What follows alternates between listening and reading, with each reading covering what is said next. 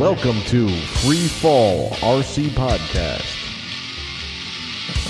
Okay. All right, you ready? Yeah, I'm ready. You ready, Andy? Yes, ready. Ish. All right, let's get started then. Welcome to another episode of Free Fall RC Podcast. I'm Steve, and here with me is Andy. Hey. And we got Kevin. Hey now. Right. All right.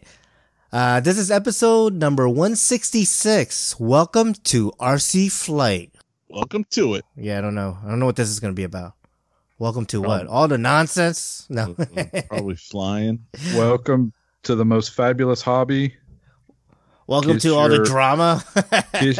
Kiss your extra money goodbye. Yes, no extra money from now on, and an absorbent amount of increase in debt. I don't know. All right. You really shouldn't be going into debt in this hobby.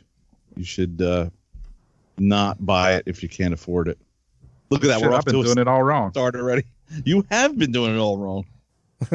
No comment. All right, let's check in with everyone's week first. Who'd like to go first? Andy, want to go first? Sure. All I'll right. go first. I told you I was ordering the Blade 230S for Tima. That Yes. come in today. Nice. So I got to set it up, put it on a new DX7, and sort of played around with it, put a couple flights on it. It's like you guys said, super easy to set up and get going, but I had a problem. Oh, I got it already, and it was like it was locked into safe mode. So I couldn't figure out what was going on. And I went back through the transmitter, checking everything really, really good. Mhm. And, I had everything the way it should be by the book. Then I noticed that the auxiliary 2 channel was tied to the knob. I guess that's just the default for a blank heli model in Spectrum. And the knob was turned all the way one way. Mm. So as soon as I centered that, everything started working properly. So why auxiliary 2 channel locks it into safe mode all the time, I don't understand or know why, but it did. Oh, So okay. that was a little bit of a head scratching to try to figure out what the hell is going on. Yeah, that's interesting. But once I got that figured out, I put a couple flights on it, and I got to say, I was super duper impressed with how well the tail holds. Yeah, Nice. right? Isn't it Like- insane? It's pretty good. What'd you think Yeah, of the first flight mode, the normal mode, the basic, like the self-leveling, mode? It's kind of weird, right? Yeah, I mean, it really is like a quad, Mhm. like a normal quad in the stability mode or whatever they call that, Yep. Yeah. not the acro. But of course there wasn't any wind here, so it was fine. Like you could move it around, very easy to land, take off. I did do the pitch curve kind of in normal. I did a normal mode, Mm-hmm. and I do the pitch curve like 30, 40, 50, and then 75, 100, Mm-hmm. because I don't like spooling stuff up to have all that negative pitch in it, or if you go to spool it down. So I'd already that's my normal way of doing that. Mhm. After playing around with it now and seeing how the spool up does just clicking out a throttle hold, I might just totally get rid of the normal mode. I don't really think it's necessary. 'Cause Yeah. it spools up gently enough and it's not an issue. Just put a moderate flat or maybe a V curve for the lowest flight mode, the normal mode. Because it's just kind of a bad habit, I think, to get in spooling up from low stick. Because as soon as you get into normal helis like we all use, nobody uses a normal mode anyway. So I don't really see the use for it. I think it'd be better to just get in the habit of clicking out a throttle hold to spool up. I think there are still a few pretty good pilots that use normal mode Really? I think Gina told me she uses it. Yeah. But I have one on my gasser just right. Can, warm up the engine and stuff like that. But Yep, I same never with my really nitro. fly in it. Yeah. But you know what I'm thinking more that I think about it, the normal mode and the setup that they recommend is probably because even if you're an older experienced pilot or new guy, you really don't want to hit throttle hold like we're saying because of that tail. So I mean, I guess it's for more of a gradual, I can land under power type thing and not be fully, and like you said, not a lot of negative. Well, yeah, but like you just land, like I was landing in idle too. So you just touch down and then click the throttle hold. Mhm. So, Right, but I mean, you're an experienced pilot, so maybe somebody who isn't that experienced well, wouldn't be used to hitting it and yeah, you know what I mean, hit possibly. throttle hold and landing. yeah, that's a good point. Possibly, I mean, I don't know. They would just pull the throttle down as soon as they touch the ground. Yeah, that's a valid point, Kevin. You might be right. But yeah, I was doing backwards flight, doing funnels, Nice. hurricanes and stuff. And it holds it. It's slow It and does it. underpowered, Mm-hmm. but the dang gone tail was holding. It surprised me. I'll just It say really that. did. I've never had a motor-driven tail heli that would, hold at all. It just, as soon as you went backwards or did anything right rudder, it was just like, Yep. wouldn't do anything. Yep. Wash it right out. Yep. What do you think of those plastic blades and the power like punching out either positive or negative? You find any? Yeah, I did a couple of Anything with those just to see. And on this one, it did feel like the negative was a little bit slower than the positive. So I'll probably go in and maybe tweak the travels for the pitch to even that up. Oh, okay. And it's, I mean, I don't really know what to compare it to. Yes, it's slower, but it didn't seem extra slow. Right. So I got some 40C Gens Ace 800s for it. So, I mean, you can tell the motor bogs a little bit, but, it's slower, but it didn't feel terrible to me. But I did detect maybe the negative punch out was slightly slower than the positive. It's kind of hard to tell. Yeah. I know you mentioned you kind of thought that, and Steve kind of thought it didn't. It felt like it to me that the negative was just a little bit slower. Well, Steve explained it as the plastic blades, probably. Yeah, but you get that positive or negative. So Yeah. it should be the same. And it was, it wasn't really off center when you were flying upright either. I didn't feel like I was giving it overly positive or overly negative. It felt good. Yeah. No, I agree. Center-wise that way. I think zero pitch is fine. I wonder if it wouldn't benefit to add a little bit of travel to the negative, just a few points or something. Or if that doesn't work, maybe take a couple points out of the positive. It's not bad, and it could be identical. It just felt a little slower to me. And the punch outs both ways are not crazy fast. And like we said, due to the blades and the small battery and the motor and all that kind of stuff. But, I was very impressed with the way it flies. Cool. So I think she's going to be tickled with that.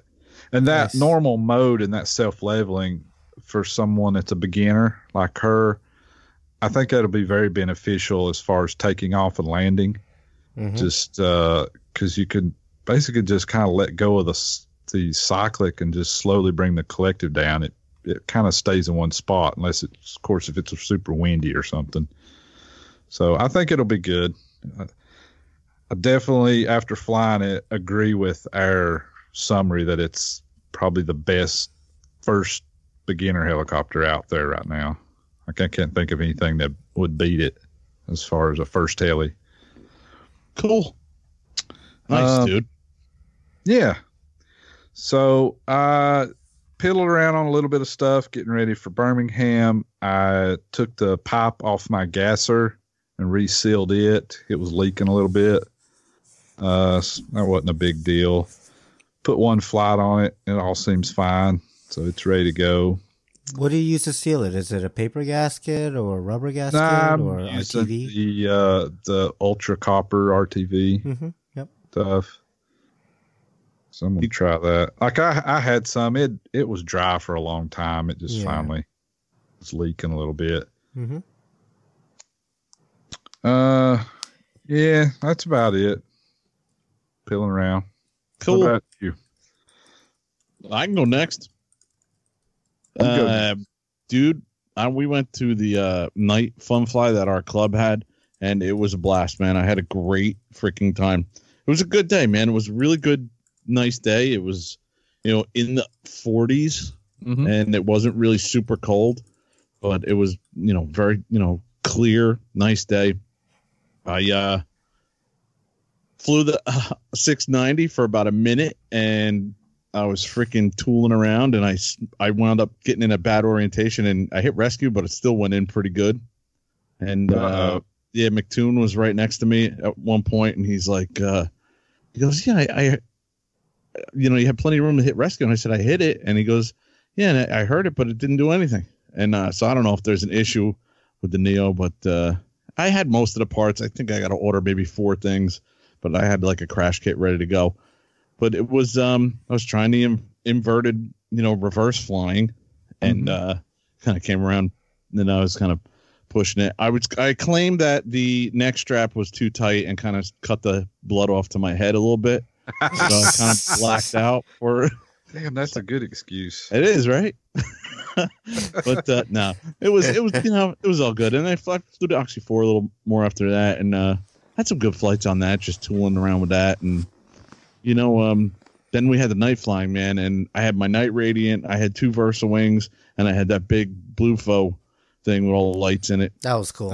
And yeah, we had a lot of fun, man. At one point, we had 3 radiants up in the air, and Steve will tell his story about his crazy flight on that. Oh my god! But the Radiant flew great, man. And it was really cool, man. I enjoyed myself a lot. Mike D was there, and Eric was there, and Steve, of course, was there, and Bill, the McClellans. It was cool. Yeah, I had a good time. Yeah, nice. But dude, guys, it was great. I'm listening to last week's podcast, man, and we got to apologize to the listeners because we're going back and forth about, bank 1, bank 2, and bank 3. It took me to listen to our podcast another time for me to get it straight in my head that bank 1 is usually your normal mode if you're starting out, or this new helicopter. And then bank 2 is your idle 1 and idle 2, which completely confused me for a long time. Like, why is normal mode, and idle seems weird of a way to call that. Because it's called idle up. So you're idling up to a certain RPM. Okay, all right, that's a better way to put it, because but we call it idle 1, idle 2, but that doesn't mean that doesn't make sense. But if you call it idle up 1, is idle, like something sitting there idling, not like 85% head speed and 100% head speed. Yeah. So we were kind of all over the place, but I think Stevie straightened it out towards the end. Yeah, because we're mix matching bank 1, 2, and 3, and then normal mode and idle 1, idle 2, and it's like no, we got to stick to 1. We can't switch back and forth because it gets confusing.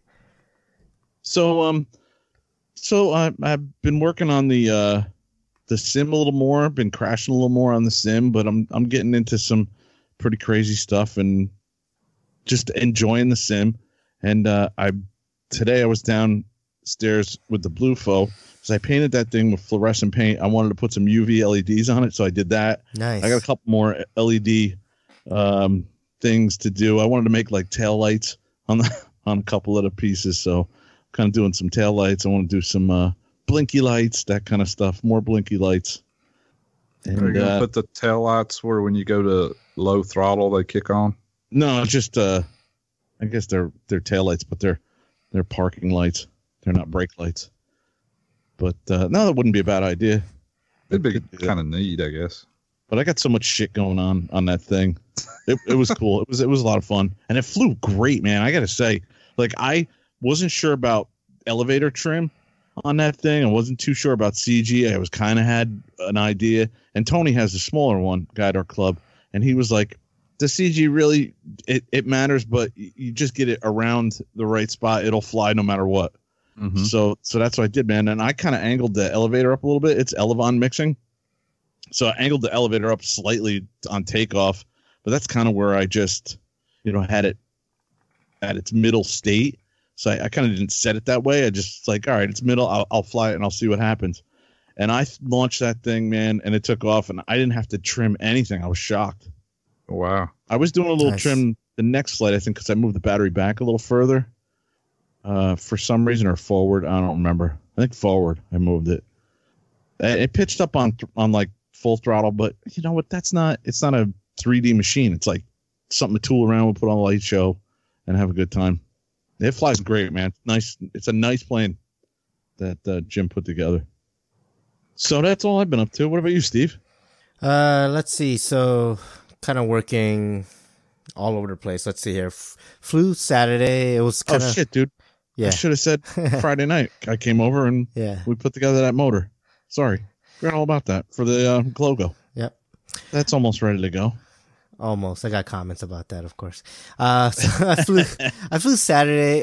So I arrived at the field around like 3 or 4 o'clock on Saturday afternoon, and yeah, I pulled a couple Goblin 500 flights. I did the Black Nitro. We flew that. I flew it once, and I think Devin flew it once, and Bill wanted to give some slow motion videos, so that video's out, which is awesome. Let's see here. So it was kind of getting dusk out, and I was like, okay, it's time to fly the Night Radian. So I flew it, and then I sold it. So I flew it, and it was fine, but like, I don't know, I'm an idiot. So like, I'm like, screw it. I can't get the switch working with the Mini V-Bar. The Mini V-Bar doesn't program like the Neos. It's a little bit different, and especially with the V-Control Touch, you don't have the customization that I've come to be used to, I guess, from the old V control and the V plane. So Right. So it's kind of different. And I was like, all right, you know what? It doesn't matter. I brought my DX9. I have some additional receivers, so I'll just put it onto that. And I did, but like, I don't know what's going through my head. Maybe because the last plane I set up on that DX9, I put like 70% expo because it was a 3D plane. So I ended up dialing like 50% expo, which was way too much on that plane. And it was like, nothing. Okay, a whole lot of control surface. nothing. How much Oh, expo? like 50% and like, Wow. yeah. I don't know. I was pulled an idiot moment. Just wasn't thinking. And I was like, let me just dial up expo so it's nice and smooth. Yeah, it was real smooth. Don't even need any expo with yeah, the you Radian. really don't. It was really smooth until I really wasn't smooth. You know what I mean? So I ended up getting it like out past, like our field is like a bowl. Like it's covered, you know, all four ways with tree line. And like I flew it on the far left and behind the trees. And so like I saw the lights cutting in and out because there was basically tree branches that are like blocking the light. And I'm just, and like, I hear Rob next to me like, pitch up. And I'm like, I am. Like, I'm trying, you know, so it was just like, okay. And I got it. I was starting to fly it around. I was able to fly it with the 50% expo, but on bank 3, like on a full rates, because at that point I was getting decent resolution or whatever, decent control surface resolution. So it was fine. And then I landed it and I was just like, I don't find this fun. It's boring to me. What am I going to do? Even drunk, I think I'd be really, really bored of this. So I was like, whatever. And, you know, Bill was like, oh man, I need to get one of those. I was like, yeah, it's for sale if you want it. And he's like, you sure? I was like, yeah. So I sold it to him. Hey, Kevin, wait till the Helifest when you, me, Bill are all flying around having fun. And Steve's like, oh man, I wish I could join in. No. I'll join in. I'll join in with a QQ, Cap 32, whatever. There you go. Because I think that's gonna be more my speed. Yeah, so it's sold, and you know what? I need. It's funny because I heard you say, "You want to buy it?" to somebody as I was walking by, and I was laughing. I was like, "Oh man!" You know what? It's okay though because I'll kind of go into, but I cleaned up my garage a little, and I'm in like right now I'm in like destroy and throw away mode. So like, yeah, I wouldn't have probably thrown that away, but I would have definitely gotten rid of it, sooner or later. So it's fine. Someone wanted it, and it's going to a home, going to someone that wants wants it. Not me, where it's like, I want it for today, and then tomorrow I'm like, no. What did I do? Why did I buy this? All right. So beyond that, it got dark out, and we started seeing some awesome night flying. Your Blue FO XL, that thing looks amazing in person. On the camera, it kind of washes out, but it looks really good when you're flying that thing. I mean, it's super slow, and I would never buy it just because I think I'd get bored of it quick.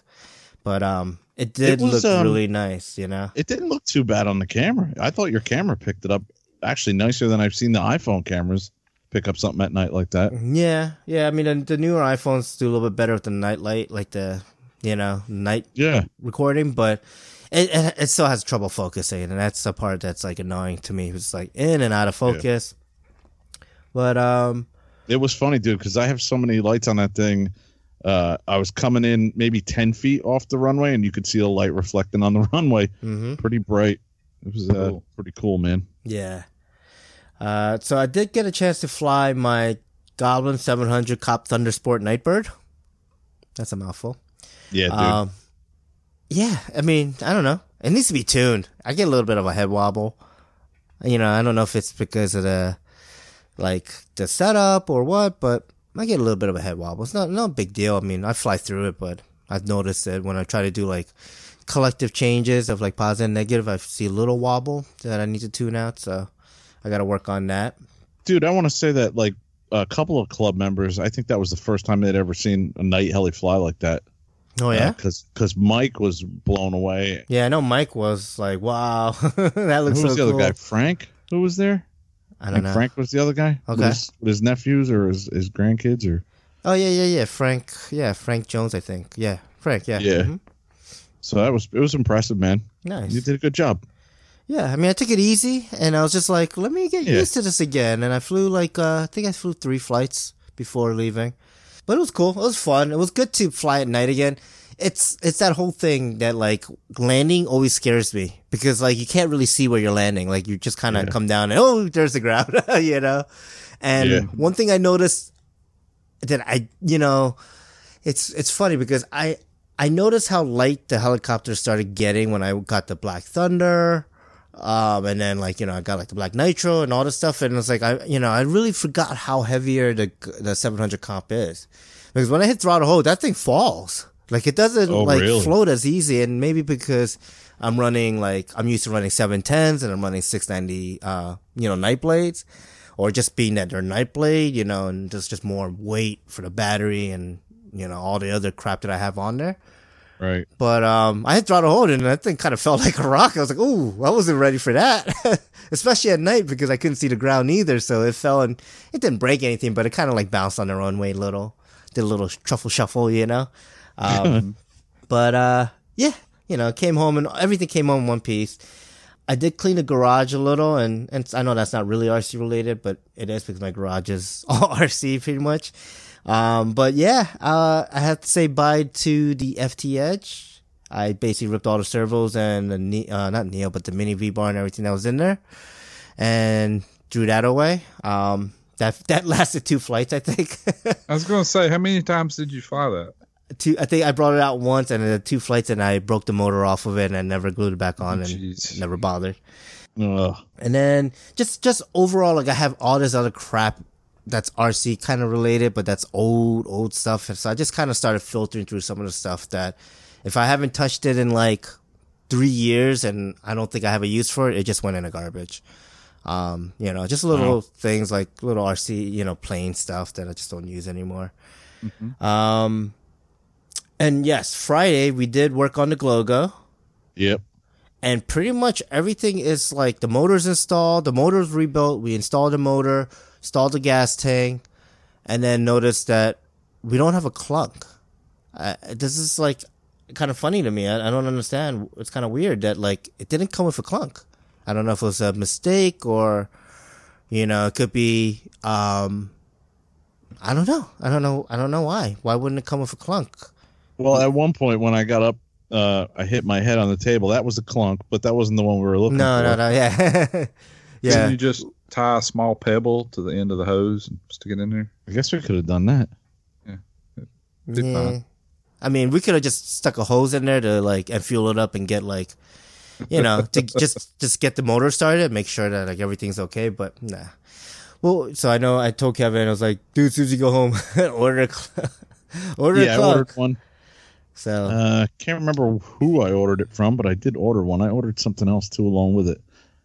I think I went to Shannon, Only Fine Hellies. yeah, I think that's I think Get we were that. simming or something. And you're like, and I was like, order the clock. You're like, okay, I'm ordering it, and I think you said Shannon had it in stock. Yeah, I was also drinking though, which is a dangerous combination. Drinking and me being on the internet ordering Yeah, stuff. any kind of drinking and shopping is dangerous. So hopefully we'll get that soon, and we'll be able to wrap that logo up because it's almost been a month now. That's way too long. Yeah, it should have been done like, I don't know, 3.5 weeks ago. Yeah, You said you had some comments on that. Well, I just don't understand the whole mixing clunk thing. It's like, I don't know if Matt was like, Mikado, here's the gas tank and the shroud, you handle the rest, or Mikado's like, hey, you gave me a gas tank without a clunk. I don't know. I don't know who's supposed to supply it. I would guess Mikado would figure it out, but I don't know why they didn't. I don't know why you get a helicopter and you don't have a clunk. I just feel like, maybe they're rushing things and it was just missed. That could happen. But that's quality control. Like, I don't know. To me, like, quality control is from the first kit to the last kit you sell. It should not be, oh, we're getting better. It should be there. Like, it's not, it's not this company's first helicopter they've ever produced, Well, I didn't see the clunk in the manual, but you're right. I mean, it should come with one. Yeah. For sure. Like, I can understand, like, I don't know. I've never gotten a Nitro that didn't have a clunk. Yeah. I don't know. I just would presume that it would be there with the kit. And I don't know if it's just a mess up. Like, it could be. All the kits could have them except for this one for some reason. Yeah. And, it's not the end of the world, but I just thought it was weird. And my comment is that the quality control is just not there. We did have a problem with one of the links too, right? I mean, it was just like not threaded right. And we had to figure another solution. I think we used an SAB link or whatever. It was almost like the threads were just cylindrical around it. Like it wasn't cut right. Oh, the metal part, the Yeah. threads weren't rolled in correctly. Yeah. Right. And it's like, how would you even know, right? Like, as a company, you don't. So, but it's still kind of like part of that whole quality control from the production to, boxing to shipment. Like, Well, are the links and all that stuff, is it any different than the 690? I don't think so. Oh, that's the same. So they've been Yeah. making and shipping those for Yeah. It's just who you get it from. I mean, I was programming devices today. I have 16 of these network devices that I had to program today at work. And I noticed that one of the Ethernet connectors, the yellow and the green LEDs were switched. And I'm like, well, there's quality control for you right there. I mean, I see it. Yeah. I see it like everywhere. And that's a FLIR camera. That's a FLIR. Like That's they're expensive high end camera, yeah. stuff, man. And I think it's just, they're not making the actual links, they're just Yeah. getting them bone stock and, or in bulk, I should say. Yeah. And like I said, it's probably just like, they, like the company, like Mikado wouldn't know. Like, No. I don't hold them responsible for the link. I do hold them responsible for the clunk, but not for the link. Right. It's, Yeah. Some manufacturer in yes, China is producing 1,000 of them and they're just buying them bulk. Like, Yeah, that's how you gonna true. know one's gonna be messed up? You don't. You can't quality check every single link. That's ridiculous. But you can make sure that there's a clunk in that kit. That's not ridiculous. It was funny, dude. We had a missing clunk, but we had an extra tail slider. Yeah, Like like an extra tail control lever. slider. Yeah, it was I don't know. And this kit was kind of rushed, I think, at the end because they were promising a month or 2 months earlier than the actual release date. It was a month, right? I think it was mid-January. I think when we heard that we were getting it or started shipping, and I think they said mid-December was supposed to release. So like, they're a month late already, and and I'm sure that they're feeling the pressure of the customers to get those kits out. And it got missed, but that's what it is, I guess. So, dude, speaking of only fine helis, now I ordered the Clunk and I ordered some 360 blades just for the Oxy 4, just so I could have a spare. Yeah. I get an email from Shannon directly saying, I went to pull the blades and the box was open and there was no blades in it. He says he looked everywhere. And I guess they fell out somewhere at an event maybe or something. And he immediately refunded not only the money that I paid for the blades, but also my shipping, man. So, Shannon's the man, dude. I didn't need them right away. I mean, I was getting them for, backups. So stuff happens, man. But there's a little personal touch from Shannon. So I appreciate great customer that. service. Yeah. I really spent appreciate $30. That. It wasn't even like, it's a $30 purchase. So I mean, it's not like you put a $300 order. It's like, right. But that's the thing. That's customer service, regardless of what you spent. Right. Yeah, definitely. I guess that's kind of it for my week. So, welcome to RC Flight. What the hell are we talking about here? I don't know. I thought we did a show that was like welcome to something. This was actually a suggestion off of one of our listeners, and Bert and Kyle kind of went over this one, and the suggestion was year one, but we didn't want to kind of do the same thing of your first year in the hobby, but maybe a more of a heli driven, or it doesn't have to be actually heli, but heli, airplanes, whatever, any type of flight, but kind of like your first, like your first welcoming to the RC flight hobby. Okay, so the first thing I'm gonna say is when you start venturing in this hobby, the first thing is to start slow. Like I know that's a lot. The hardest thing. It's bro. hard, because you get difficult. You're first thing you want to do is buy 27 models. Yeah, everything. You want to buy everything you need. You want to be all prepared. You want to get everything. But I feel like as a newbie, right, as a beginner, you probably buy like 90% of the stuff you buy right off the bat is gonna be wrong. Like it's not gonna be the good stuff that you need or what you need. Yeah, absolutely. Dude. And I'm just going back to my first year in the hobby. I can remember doing. I mean, dude, I've documented all the dumbass things I've done up and including to like last weekend on the show. I mean, so you go back and really listen to some of the stupid things I've done, but I've learned from them. My first flight with one of the Mikey's RC like profile Mustang, and it's flying great for the first 10 seconds, and then it's all over the place in the tree. And now I'm risking my life for this $4 airplane, like climbing 50 feet in this tree to get it out. And I come home and there's my control horn screws laying in the tray that I left them in. So that was why it got all crazy. I mean, but yeah, you're right. You got to start off slow, man. You got to, and Flight Test, is a great place to start off cheap and slow for Absolutely. Airplane flight, for sure. For airplane flight, yeah. I cannot recommend anyone to go anywhere else. Really? Yep. Either, well, I mean, I do want to put one caveat to it, but definitely like Flight Tests. But if you're not you're not very handy, maybe just getting an apprentice would be better, so you don't have to do the building aspect. You could get right into the flying.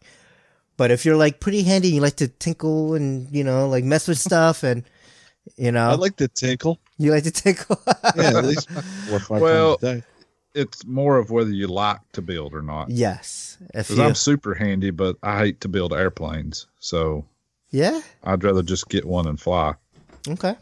But see, my advice would be to definitely build something. Don't build something really, crazy build. Build something like a Spitfire or something that, so you at least know, hey, the rudder does this, the elevator does this, the ailerons, do this. I mean, and you'll kind of know how to fix stuff too. Sure, the fixing part for sure. Know how to program a radio, like what to do. My motor's spinning back. Yeah, but that could be very complicated for someone who's really green in this hobby to know what the motor right direction is, to know what control surface is supposed to look like which way it's supposed to turn to do what.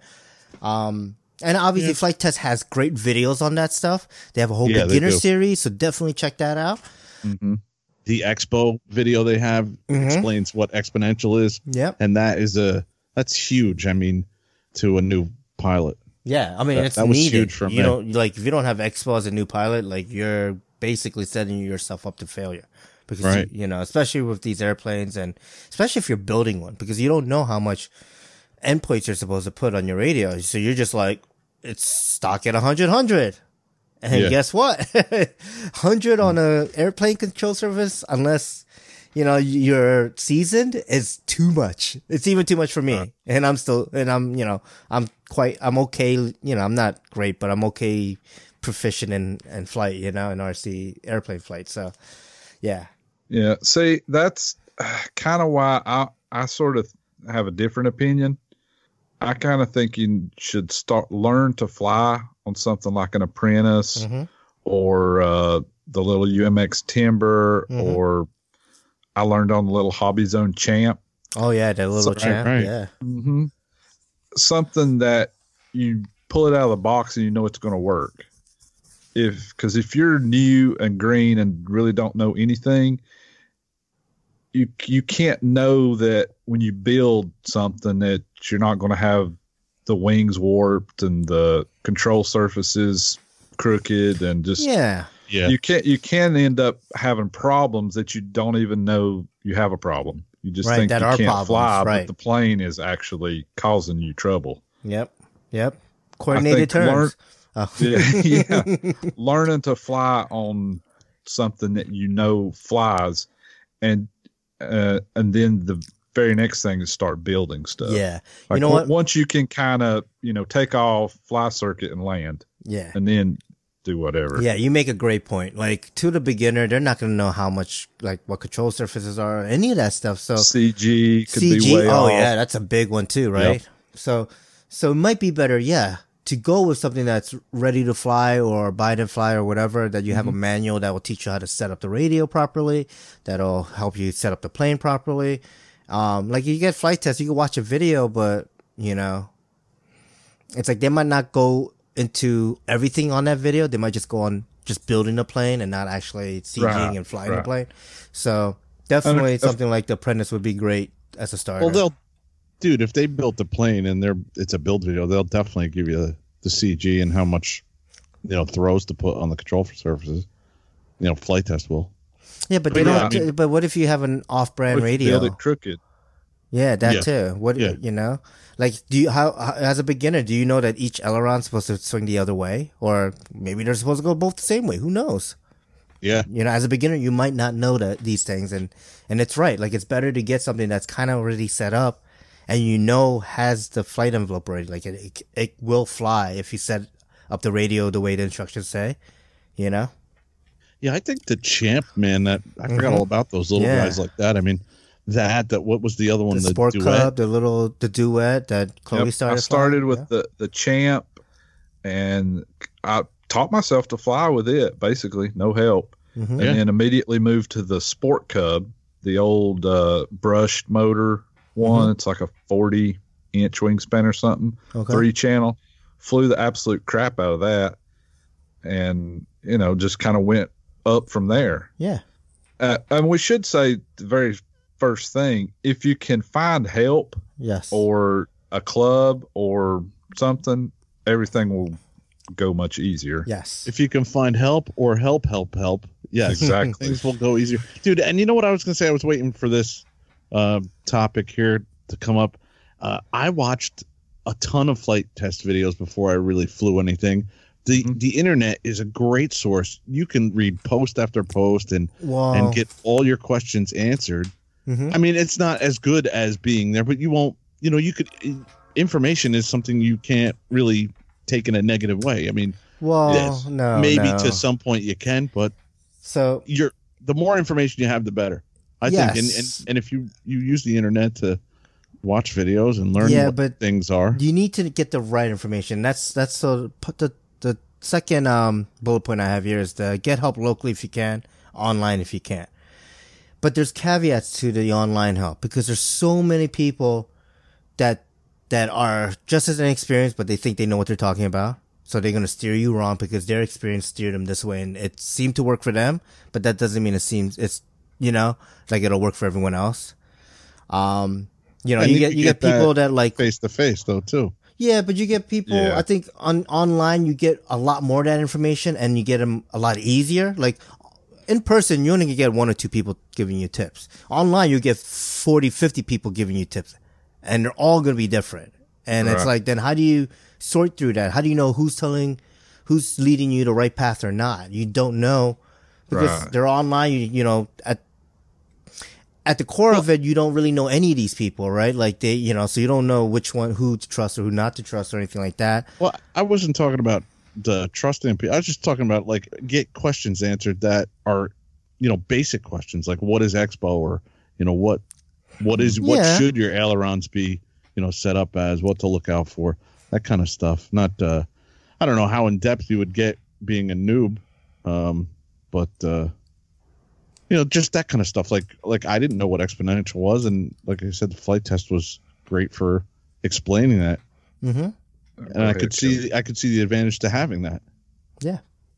Be aware, like you said, not all information is good, but somewhere like Flight Test and say the Flight Test forum, if you're getting info there, if somebody, because of the way that community is kind of set up, if somebody gives you just completely wrong advice, someone else is going to call them out. Yeah. You're going to say, no, that's wrong, man. You need to do this. So like Flight Test forum is definitely different, you know, but like you never know like where these people might end up. They might go to RC groups, which I would say most of the folks on there have true good intentions to steer you the right way. But sometimes you go to Facebook and you join a group, and then you'll find a bunch of trolls that are like completely just trying to, you know, troll you and, you know, basically confuse the hell out of you. And, you know, it's like at that point, you know, like it might like, oh man, I'm having a hard time putting words together. It might be like, you know, just like discouraging, you know, where you're like, oh man, all these guys are saying I should get brand this and brand that and I should buy this. And it's like, that's like $5,000. What the hell? You know, like how am I supposed to afford any of this shit? Forget this. This hobby's not for me anymore then, you know? Yeah. I can see how you could get discouraged talking to the wrong people and then, you know, not wanting to have anything to do with the hobby. Yeah. I can definitely see that. But, yeah. But I also kind of agree with Kevin though, about doing research. Yeah. Maybe even if you're not asking questions, you can learn about exponential. Yeah. You can learn about dual basics. rate. You can learn about how ESCs and motors work. You know, if you really want to do this, you need to at least learn a little bit about aviation, about flights, so you know what control surfaces do and what stalling means and stuff like that. Yeah, what a stall is, you know. So read, get online and read, and like Kevin said, the more info the better. When you start asking specific questions is where you run into possibly bad information. Yes, but there's a lot of general info that you can learn if you just I agree to that. Try. Yeah, and if you read the same thing 100 times, you know, and you read this something on the same topic completely different, it seems at a place from 1 or 2 people, you know, kind of which way you're going to go. You know, absolutely. I would also add to that: go to some events, go to some fun flies, even if you don't fly anything. It might sound boring, but man, I had a great time. I drove 2 hours up to the NEAT Fair 2 years in a row and never flew anything. But I was just having a great time, just walking around, seeing what goes on at the fun flies, seeing what, and this might not be the perfect example, seeing what flight line behavior is like, and just seeing how I built a plane, or I have a little plane or something, you know, what do I have to do to go fly it, you know, at a fun fly, that kind of thing. Yeah. Learn the event and like fun flight etiquette. You know? Yeah, for sure. And I had a great time. Like I said, and I didn't fly anything. I took a ton of pictures, talked to a lot of people, just, you know, it was really cool. And you're going to, I don't know, maybe not everybody's a great judge of character, but you're going to know when you're talking to somebody who's full of it, you know, or, you know, some guy that seems like, I don't know. I think most people will say, this is what I did. You know, they make a great thing here that you could start with, like The Apprentice. When you get a guy that says, no, you don't want that, you want this. I mean, you're going to know right away. You know, and maybe I shouldn't listen to this guy. I'll seek advice somewhere else.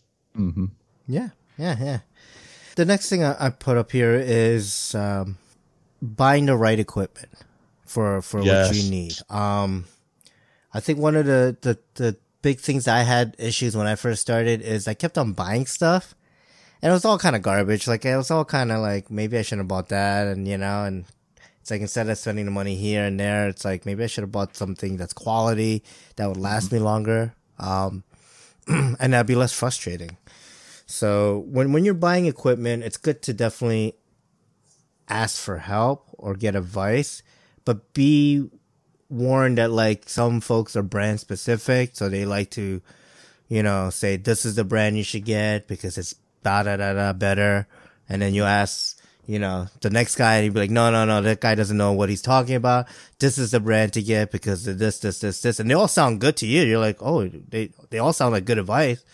But once you start talking about equipment and brands and stuff, people do usually sway one or the other way. Mm-hmm. So it's good to be mindful, like get the advice, but just be mindful of that, they might be, maybe they're a rep for this brand, or maybe this person, only has a lot of money, so they could always buy the top end stuff and they're okay with spending that money. You don't know where they're coming from. So it's good to just be, just to be aware of it, I guess. Of course. Yeah, I would say, dude, if you got a budget of like, we don't think of budgets too. I mean, I personally don't think of budgets too much in the hobby. But say you got like $500, don't go buy a radio that's $499. You're not gonna have any money left for anything else.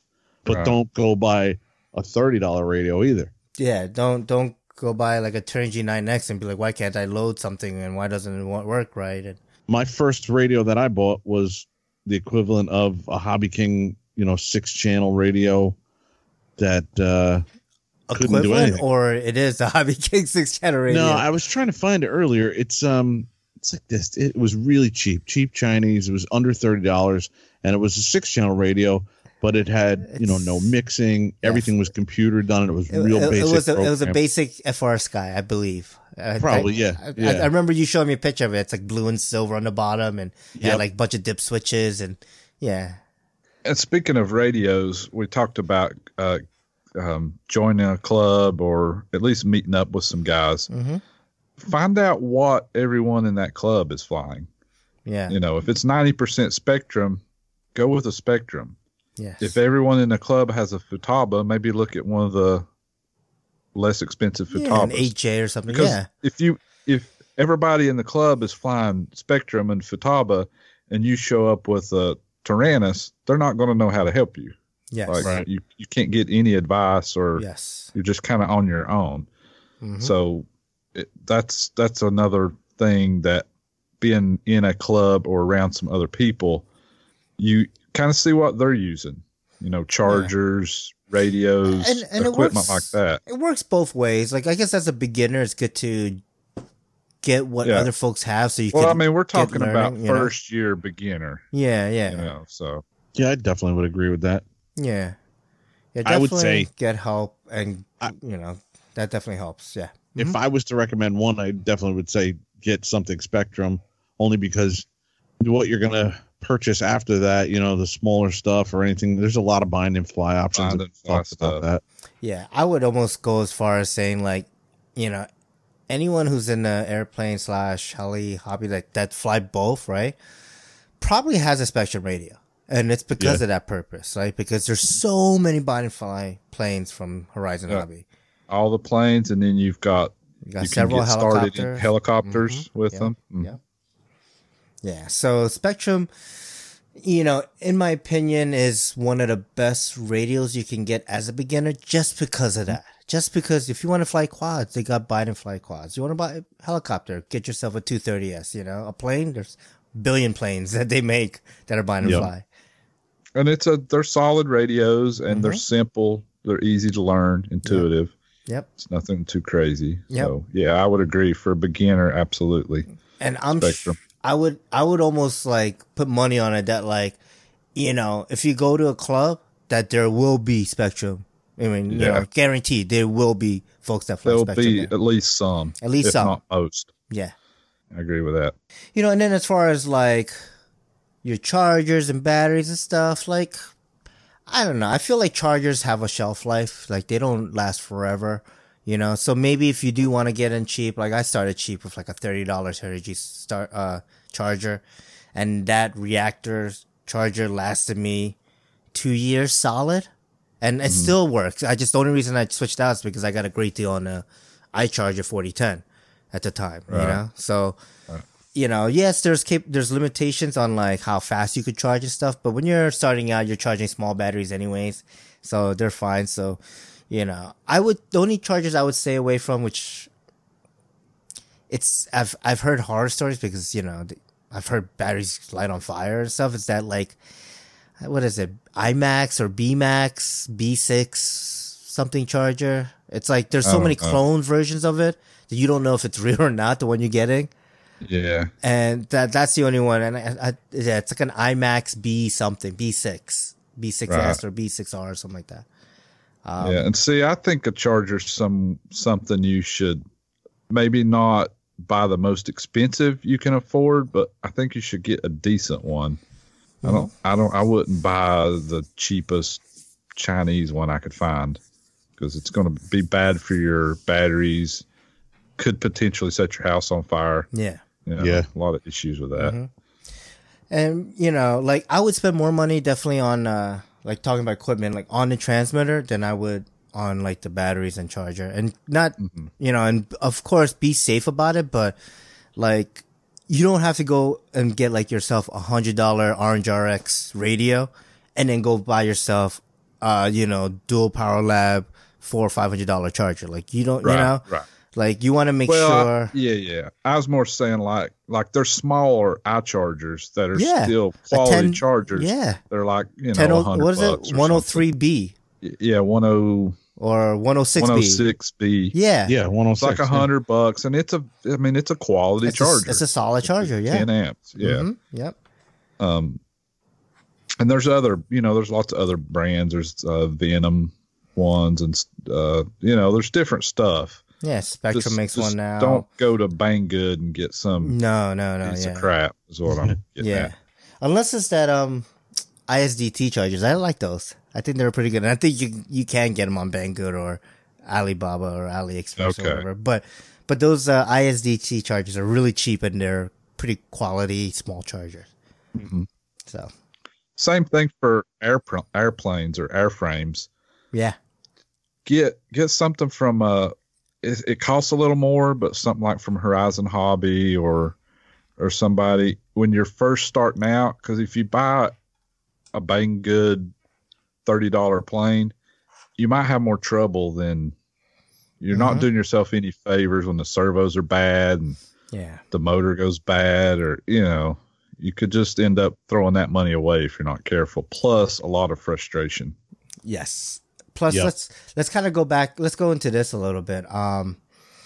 You know, buying the right equipment, there's also a proper place to buy the right equipment, I think. Like, buying them, like, sometimes, like, you could get some crazy deals on name brand stuff on, like, eBay or, you know, or these, like, you know, Chinese sites and stuff. But you don't get the best customer service. And if you're in it, you want to get good customer service, you know, at least decent customer service that someone, like, if you have an issue, someone will listen to you at least, you know, whether they do something or not. I mean, you know, hopefully they will, but, you know, like, you should at least, like, try to buy from somewhere that's reputable and, you know, within, like, your country, you know. Doesn't have to be the U.S. if you know, we have listeners from outside the U.S. here. But just a company that like, gets good ratings, that gets good reviews, that have, you know, good feedback from other buyers that you hear that, oh, okay, you know, I had an issue with this and they resolved it for me, you know, because that comes a long way when we start spending and investing a lot of money into this hobby. And then, like, you know, this company is like, well, sorry, we can't do anything for you, you know, it's just discouraging. Like, really? Yeah. I wanted to just get back to the chargers real quick, man. Go over a few prices that I've seen online here. Yeah. The iCharger 106 is like 90-ish dollars. I mean, and I still to this day use the iCharger 306B, which is 160, which I think is a pretty good price. People might be like, man, that's a lot of money for a charger when I can get one for $30, but I had the $30 one and I had How many of the $30 ones did you have? Once you go through 3 or 4 of those, you Yeah. just bought the $100 one. Yeah. Exactly. Yeah. You kind of, and I kind of outlived it because it's max amperage that it can put out is only like 5 amps. And so for us to charge some of these, higher C-rated packs and the higher milliamp packs, you definitely need to think about upgrading to a charger. And you could start off with this and run 12 volts and then, upgrade to 24 volts if you want. Mm-hmm. Yeah, that 106 is I have one. That's the first charger I ever bought, and it's still going. I have a 306. Yeah.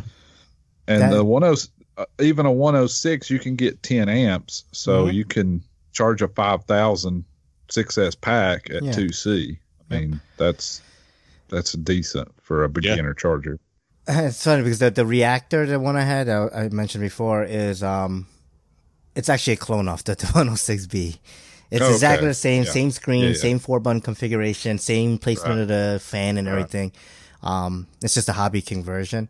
Okay. But I do recommend a 106B. And just these numbers that we're throwing out is just the first 2 numbers are like the amps and how many cells it can charge. So like a 10.6 is, 106 is 10 amps at 6 cell, 306 is 30 amps at 6 cell. So just so that people know, like when I mentioned a 4010 Duo, that's 40 amps at 10 cell, and Duo means there's 2 chargers built into one kind of deal. But yeah, I think, don't break the bank, but get something decent. I think that's the whole overall thing we're trying to say about buying the right equipment is you don't have to spend a lot of money to get top tier stuff, but you can still buy decent stuff at a value price. Exactly. Buy, kind of like the saying is, buy the best you can afford. Right. Mm-hmm. At the time, yeah. Yeah, at the time. Yeah, for sure. Okay, so the next bullet point I put up here is simming. Simming. Damn, what's that? It's what you should have done your first year of flight. Uh-huh.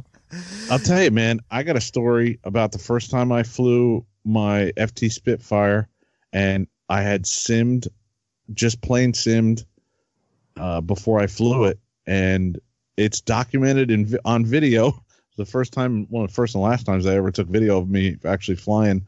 But I rolled it inverted, and because of the sim, I knew to push up elevator. I mean, this stuff doesn't seem like anything out of the ordinary now, but when you're a new guy, man, you don't even think about pushing that elevator the opposite way that you should push it.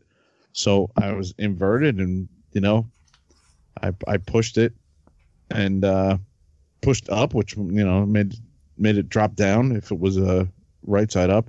And I rolled back out of it, and I was like, man, if I didn't sim and do that on the sim at least a few thousand times, I wouldn't have even thought to try it.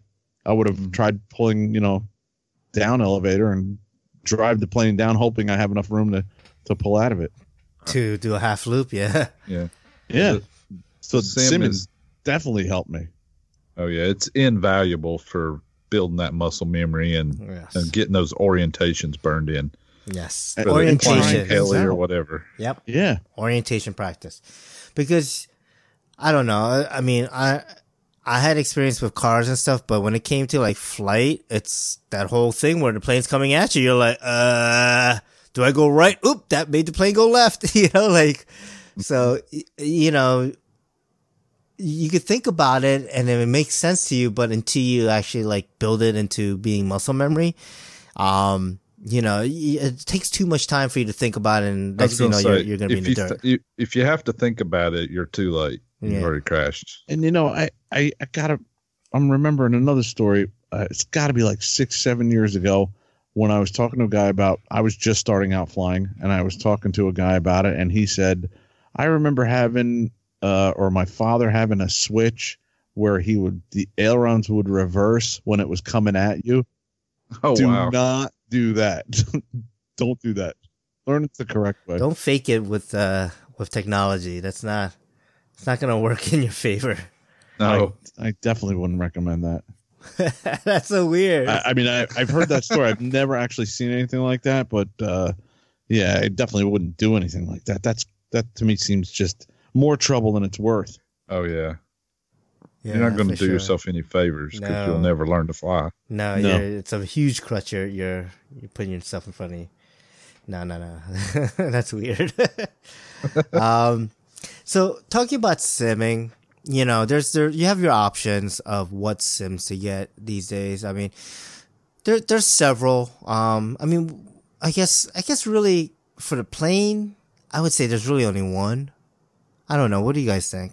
Yeah, right now, Real Flight's the only decent Yeah. plane sim I know of. Yeah.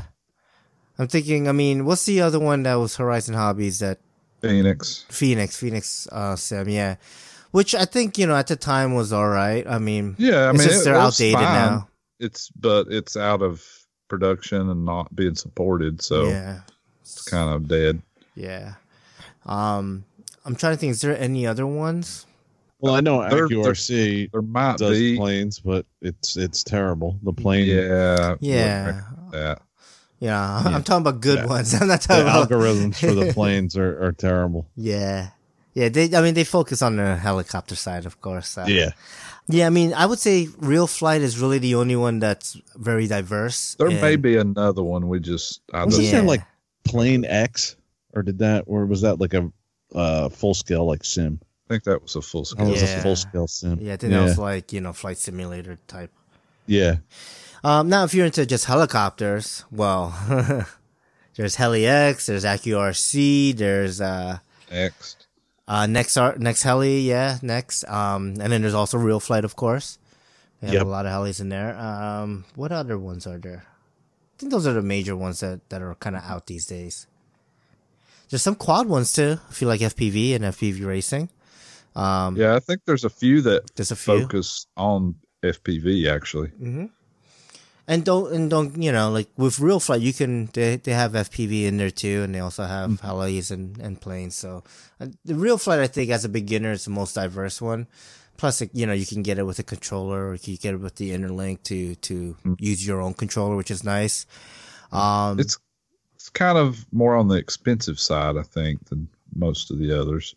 Yeah, I think if you get it with the Interlink or the controller, you're talking 100 something Like to 150. 130 or Yeah, something like that. 150. Yeah. I mean, granted, you're getting a controller, like it's a fake controller, but it's basically mocked off an old Futaba radio.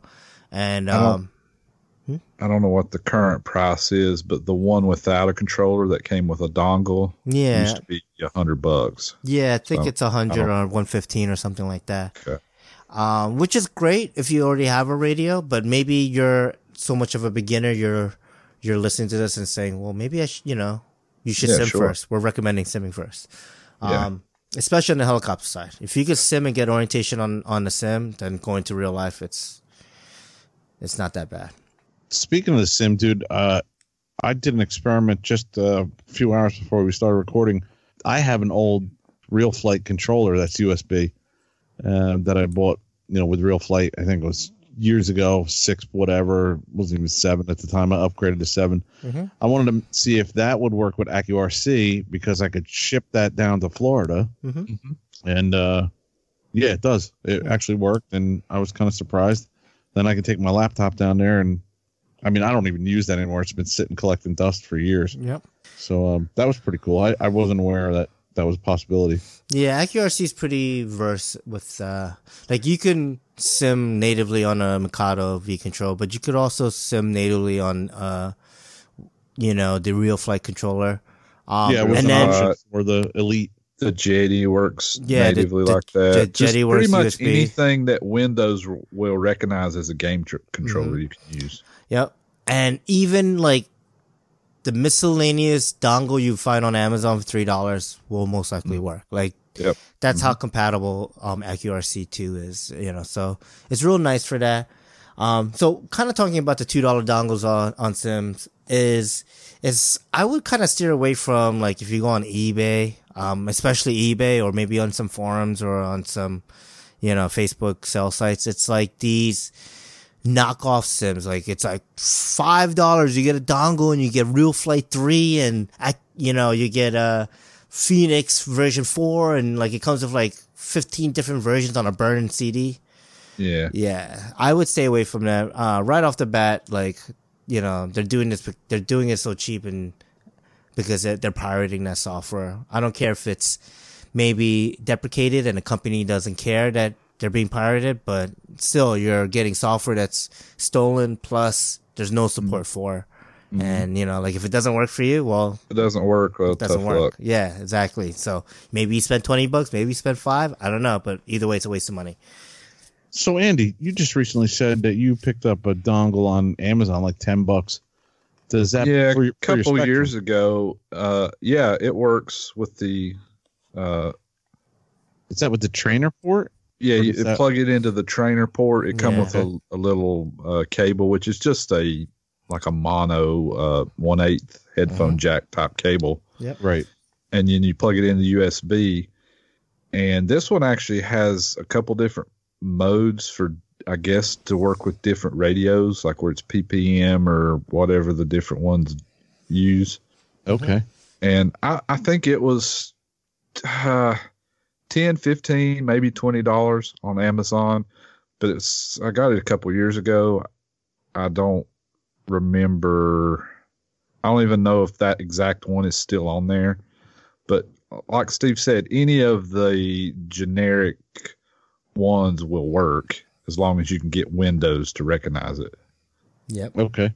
It's really the software that Yeah, I'm- don't. Yeah, I think this one actually came with a SIM on a CD. Mhm. I never, I just chucked that in the trash first thing because all I wanted was a dongle. Yeah. Even if it's not a pirated SIM, it's not going to be a good one. So Yeah. don't even Exactly. bother with that. Yeah, and you don't want to frustrate yourself too much in the hobby because Going to be frustrating enough when you're starting. Yeah. yeah, it's gonna be frustrating enough, and then Oh, like it's you not might want to quit, and I don't want anyone to quit this hobby unless there's real reasons to quit. Like I think if you enjoy this hobby, like if if this hobby sparks some interest in you, then there's something to look forward to in this hobby because you'll get a lot of camaraderie and achievement from this hobby. So the next bulletin point I have here is do the boring stuff so the exciting stuff comes naturally. Which then the next statement is a little bit contradicting, but let's kind of go over this. So the boring stuff, the orientation training. I don't care what you fly, anything you fly, orientation training sucks. It's just boring. Like, I mean, more so on a helicopter because you're just hovering. Plane's a little different because you're flying around and that's, how you And learn have orientation. so many more orientations to learn for helis. With the helis. Yeah. Planes, And you- you just kind of got two, sort of upright and inverted forwards. And you have stopping and starting too. And we always talk about orientations and Mhm. the eights and all, but there's also like you're stopping from one orientation and then your brain has to switch over. Now I might be nose in inverted, but now I'm not flying towards me. I'm flying the other way. And Yeah. so you kind of got to think like I'm coming out of this one and now I'm going into this one, and sometimes your fingers don't work the way you want them to. Right. Yeah, Yeah. that's why planes are definitely a little bit easier to learn. Definitely. Yeah. Right, Plus they coast a little glide. bit. Yeah, they coast. They glide, right? So like you have time to think where you're like, You just level the wing, level it ish. It gives you time to think. Okay, I need to make the turn now. mm-hmm. Yeah. Yeah, you don't have It's to be always so going far to be going ahead. forward. Yeah. And it's kind of predictable, the characteristics. I feel like helicopters are more unpredictable when you start going knife edge and the heli starts to fall and you're like, do I give this side or that side? Do I move the tail? Like there's a lot Right. of different things you can do to correct. And that causes confusion too. Right. Yeah, and you can have it knife edge, and you put a bunch of pitch. It's going to be knife edge, but going one way or the other. Yeah, Yeah. right. Which can buy you some time too. But but then it's going to hit the ground even harder and faster if you don't fix it, if you don't fix if you don't correct. But, definitely practice the boring stuff. The upright, okay, so let's talk about the helicopter stuff. Actually, let's talk about the plane stuff first because we all got into planes first. The boring stuff with the planes is your circuits, your procedural turns, your clockwise, counterclockwise turns, coordinated turns. Learn coordinated Yes. turns where you're using your rudder and your ailerons and your elevator, all three control surfaces at the same time while managing your throttle, And learn to land. And then Do it. learn to take However off many and times you have landings. to Yeah. do, learn to land. I see guys that have been flying 10 years, they still can't land for shit.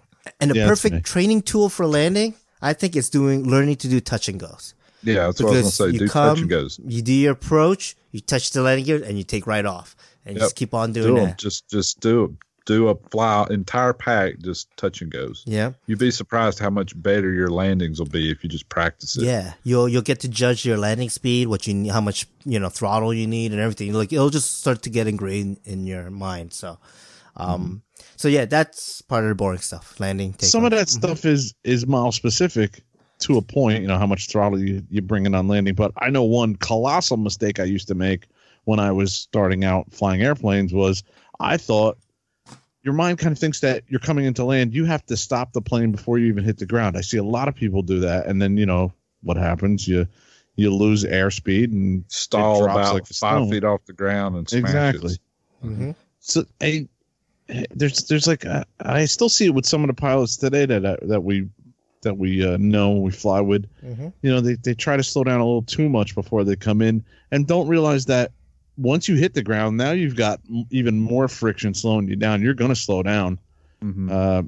So you just have to, and I mean, hit the ground on the wheels, obviously. Just ride it out, right? Right. Yeah, you're not going to be, because your mind kind of thinks I'm going this speed and I'll never make it. I'll be off the end of the runway. But once you hit the ground and you start to bleed off a lot of speed. It's still better to hit the end of the runway than to stall 5-10 feet off the ground. Yeah, absolutely. But then you're cartwheeling, and then you're like every leading edge of your wake tip's getting messed up. Also, learn to go around. Yeah, Learn like when you're a beginner, you need to be landing before you're out of battery. Mm-hmm. You need to give yourself time to make a couple go arounds if you need to. Yep. Always plan for like that last minute of the battery life to be your landing. Mm-hmm. You're approaching. Okay, nope. Maybe the winds were off, or maybe there's too many people. There's too much traffic. Let me go around again. Wait too long, or coming up short, whatever. Yeah. And as you slow the plane down for approach, man, a lot of people, I don't know if they realize this or not, but I'm sure of us guys have been around for a while. When you're coming in, CG plays a larger role in that plane staying level when you're slowing down. Yeah, at low airspeed, CG is ever so more important, right? So if you're having a really hard time landing a model, I mean, maybe double check the CG or move it forward a little bit, especially if you slow down and it starts to pitch up. I mean, then it's tail heavy. Yeah, you're a little. I've noticed that. Mm-hmm. One of the things I would say is like once you start kind of getting used to takeoff and landings and doing like a pattern around the field, bring it up high and see what the stall characteristics are of the plane. Yeah. Absolutely. Learn how that plane's going to act when you come in too slow. And does it just kind of float down and stalls very well and gracefully, or does it just, knock over a wing and just start barreling towards the ground? Learn the stall characteristics and when in doubt, when you're stalling, especially high up, throttle and go with the stall, but that's kind of more advanced, I think, or more intermediate when you start learning things. Right. Don't be afraid to add throttle, even though the nose is pointing towards the ground, because you'll need increase your airspeed. You'll be able to pull out of it. Yeah, definitely. Yes. Yeah. Right. Don't forget airspeed or just wind or air over your control surfaces. That's how you get lift and how you get controls. So it's ever more important, on airplanes to do that. Any other comments about airplane boring stuff before we move on to the heli boring stuff? Right. No. We got takeoff, landings, patterns. Learn to land, stalls. Learn to stall. Doing a stall on a plane is that much more important if you're scratch building, like a flight test planes and stuff. Sure, yeah. Because it could be very unpredictable. Yeah. So. Or it could be like a Vigan and just float there and just come straight down. Just do nothing. Yeah, do nothing, just come straight down. And I also would add, if you're on a grass field, like we used to fly at Green Pond a lot. Yep. You go out to Flight Fest and it's more or less a grass field. Do your best to make an approach as if there was a runway there, because then once you get further on and you join a club that has a runway, you'll be better off. Yeah, I think that's one of the things that Kevin and I had issues with when we first started coming to Polda to our Tri-County Club, is that they have a geotex runway, but we've only flown at a grass field that was just open. So we made approaches however we wanted to. Like, it didn't matter, you know?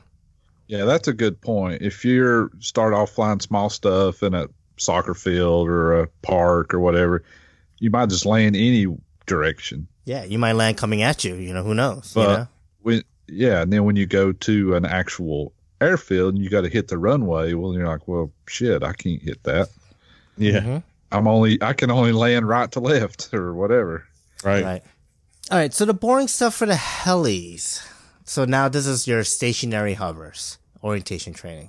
Right off the bat, like, I know it's boring. I know, like, everyone hates doing it, but I wish I concentrated on that more when I was a beginner.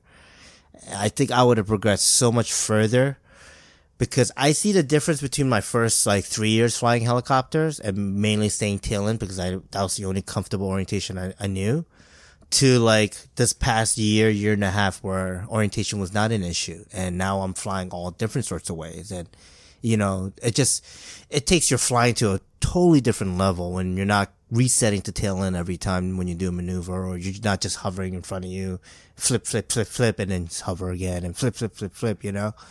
Right. Learn orientation before you learn 3D. It's hard, but try to learn sport flying before you go into 3D. Like, I'm talking about even like the mild 3D of going inverted and stuff. Like, learn how to sport fly, learn how to fly forwards and backwards and sideways. Be able to do, stuff. Figure eights, turn all directions. Yeah. That kind of good stuff. But the boring stuff, like I wrote here, do the boring stuff now, because you put that time in and it pays off tenfold when it's not an issue. It really does. I can't stress enough how much naturally maneuvers and just ideas in your head, and you can put it down in flight. You know, once you don't have to worry about, like, I don't know which way to turn the heli. I don't know which way to do this. I don't know which way to, you know, if the heli's falling this way, how do I not have it fall? No, definitely. I don't know if this pertains to first year of flight, but I know for me, for a fact, that doing things in both directions was a huge help for me. I mean, learning how to do things in both directions and starting off on the sim doing it in both directions helped me out a lot. And you'll find that, I'm going past the first year, but you'll find out that it pays off, like you're saying, big time, because you'll come out of a maneuver that's comfortable, and I've said it before, and now you're in the uncomfortable orientation. But if you've already got experience and time in that orientation, it might be your less of an uncomfortable or less of a comfortable orientation, but it won't be to the point where you're like, oh crap, now what do I do? You know, you'll know what to do. You just won't like it that much. Yeah. You know, you'll be able to fly out of it. Yeah. It's like, and eventually it won't be anything. You won't mind at all. Yeah. It becomes second nature. And that's one of the things about this hobby, that if you do something enough, it becomes second nature to you. And, you know, just all hobbies in general, really. Yeah. I mean, I can't stress the importance of learning to hover. You know, I think, Derek was probably where you got this idea that you have to do everything both ways, because it helps so much. Your orientation training, you're doing maneuvers on your left and right side going both ways, whether it's right rudder and left rudder and kind of deals like that, you know? And like that, those are definitely more intermediate things to worry about. But, you know, the hardest part is to break out of this, oh man, this is boring, I'm going to do something else. And yes, you know, I think 80% of the people that are in this hobby do it this way, you know? So you're not alone. But know that, like, if you do not work on your basics, that it's going to hurt you later on, or it's just going to slow your development. And if you're okay with just sport flying and you never really want to go 3D and stuff, then have fun, fly, enjoy your hobby. But if one of your goals is to be like, I want to be really proficient 3D pilot, you know, doesn't have to be the best, but I want to be very good at it. With personal goals like that, you need to work on your orientation, and it has to come naturally. Like, you know, you shouldn't have to think about it too much. Right. So with the, you know, on the flip side, right? Don't bore yourself too much. See, this is where I'm saying it's kind of contradicting. Make sure you're having fun or you're achieving goals. And the reason I say that is, like, you know, if I sat there and I did start with just hovering a helicopter for days in, weeks out, I probably wouldn't be flying helicopters. You know, like, because if I'm not having fun with the hobby, then why am I in it? Like, I don't, you know, like, life's too short. There's enough other fun things I can do that if, like, I want to learn to fly helicopters and I find that it's super boring, I might have quit, you know? So I didn't go with the full orientation training. I did some orientation and I learned to sport fly. I learned to fly forward flight. Like I said, from experience, looking back, I'm kicking myself in the butt for it. Right. But I am still in the hobby to this day, you know? And I do partially think it's because I had so much fun, flying and achieving little goals. Like, holy crap, I did my first circuit and the helicopter didn't go behind my head, land in the, you know, the double yellow line out, you know, behind me where I had to crawl under a fence to get to it. Okay. Like, you know, these small little goals that, and set small goals. I should say that too, right? Like, yeah, it's like anything else. Set small goals. Like, do your hover training. If you're going to do hover training, do it right. Like, put your 4 cones out there, right? And see, first of all, can I hover tail in this box? Mm-hmm. Great.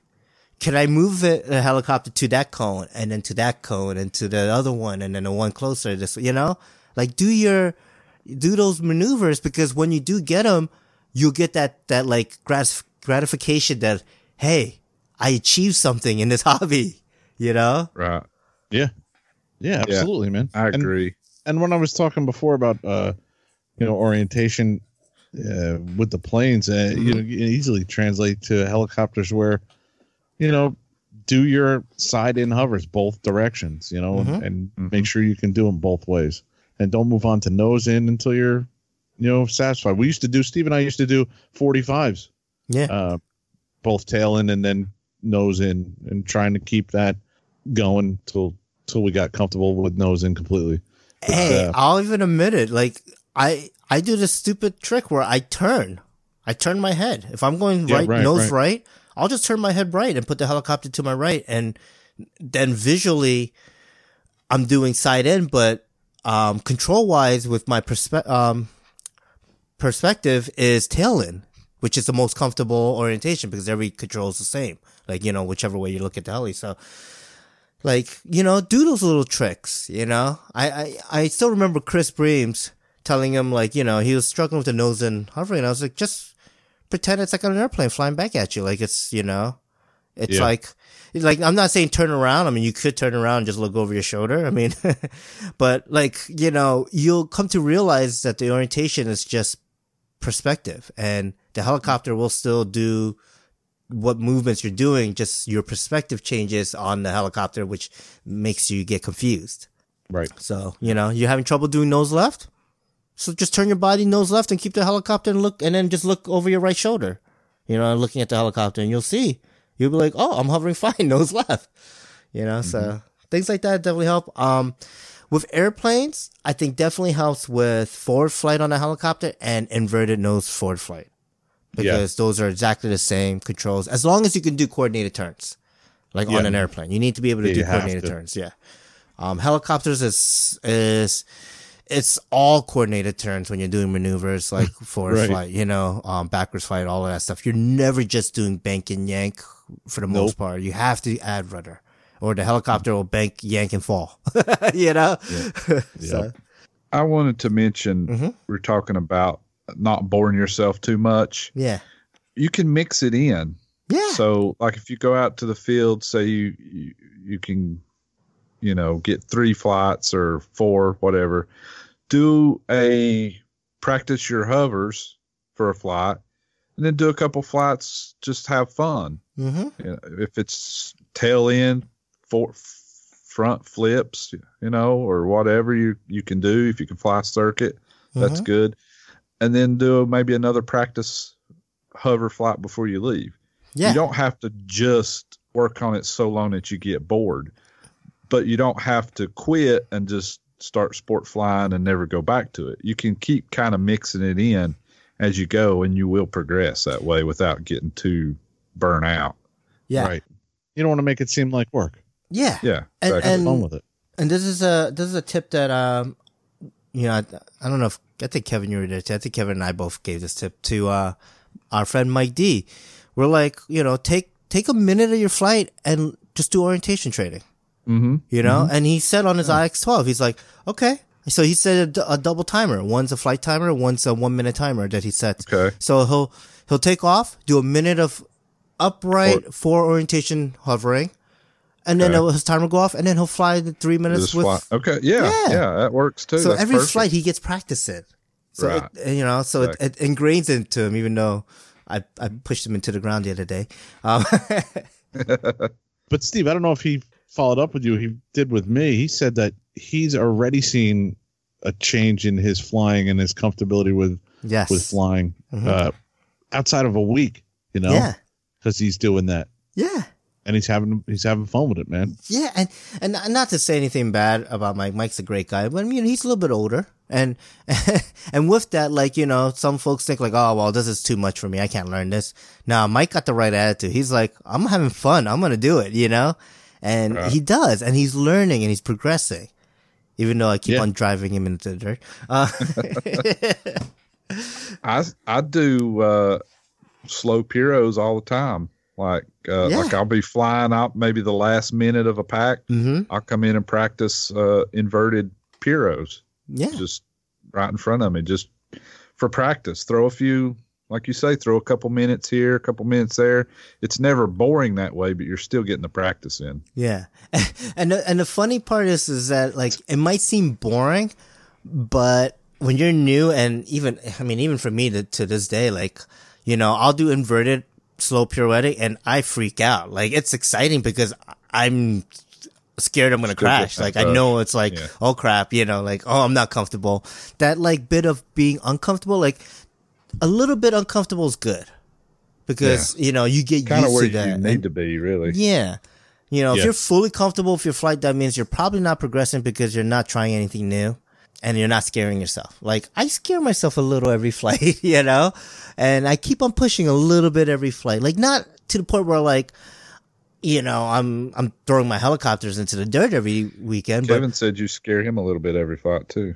Oh, I know I do. He doesn't stand next to me when I fly anymore. He used to always stand next to me. He scares me when he shows up at the field. The flying is completely different. No, Steve's, Nice. I mean, the last time was a bad example because I was running around doing so many different things, trying to get everything ready for the night fly and stuff. And, so much going on. Yeah, I usually stand out there with Steve though. But it's like, in a while. You know, it's like, but you have to, like, you know, like now I'm doing most of my, like, even with the 700, like, I'll do a half piro takeoff now, you know, like, because I pushed myself just a little bit. Like, the once I was trying to run the 500 and I would do like a skid bump and a half piro, you know, or like, no, even before that, I would just come down and be like 3 feet half piro. And I would do skid bump half piro. Now I'm just like, spool up, take off and do a half piro, like, you know. And like, are you doing the right rudder or left rudder? All left rudder.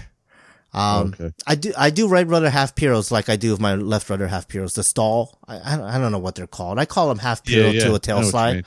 Yeah. I've been practicing doing that with right rudder, but the problem is I can't complete it. I do a half piro and then I flip the other way out using left rudder. It's weird. Like, I can't. Yeah. I'm not used to completing that yet, so I'm only doing half exactly piros. What you mean? You know, you start with. That's what I was doing when I started doing the right rudder stuff. Yeah. Because you start freaking out. You're like, oh, what? Yes, exactly. You get too much out of your comfort zone. And then you're like, freak out. Okay, I need to go back to basics.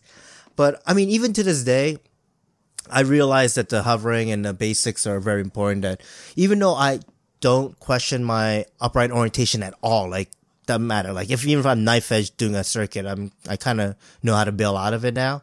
Even with my most uncomfortable clockwise upright tail in or tail, right? Like backwards fly.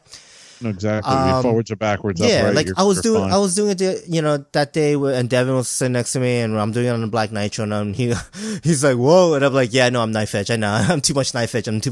Like, and I knew it, and I was making corrections, doing the worst, fuggliest, you know, clockwise backwards flying ever."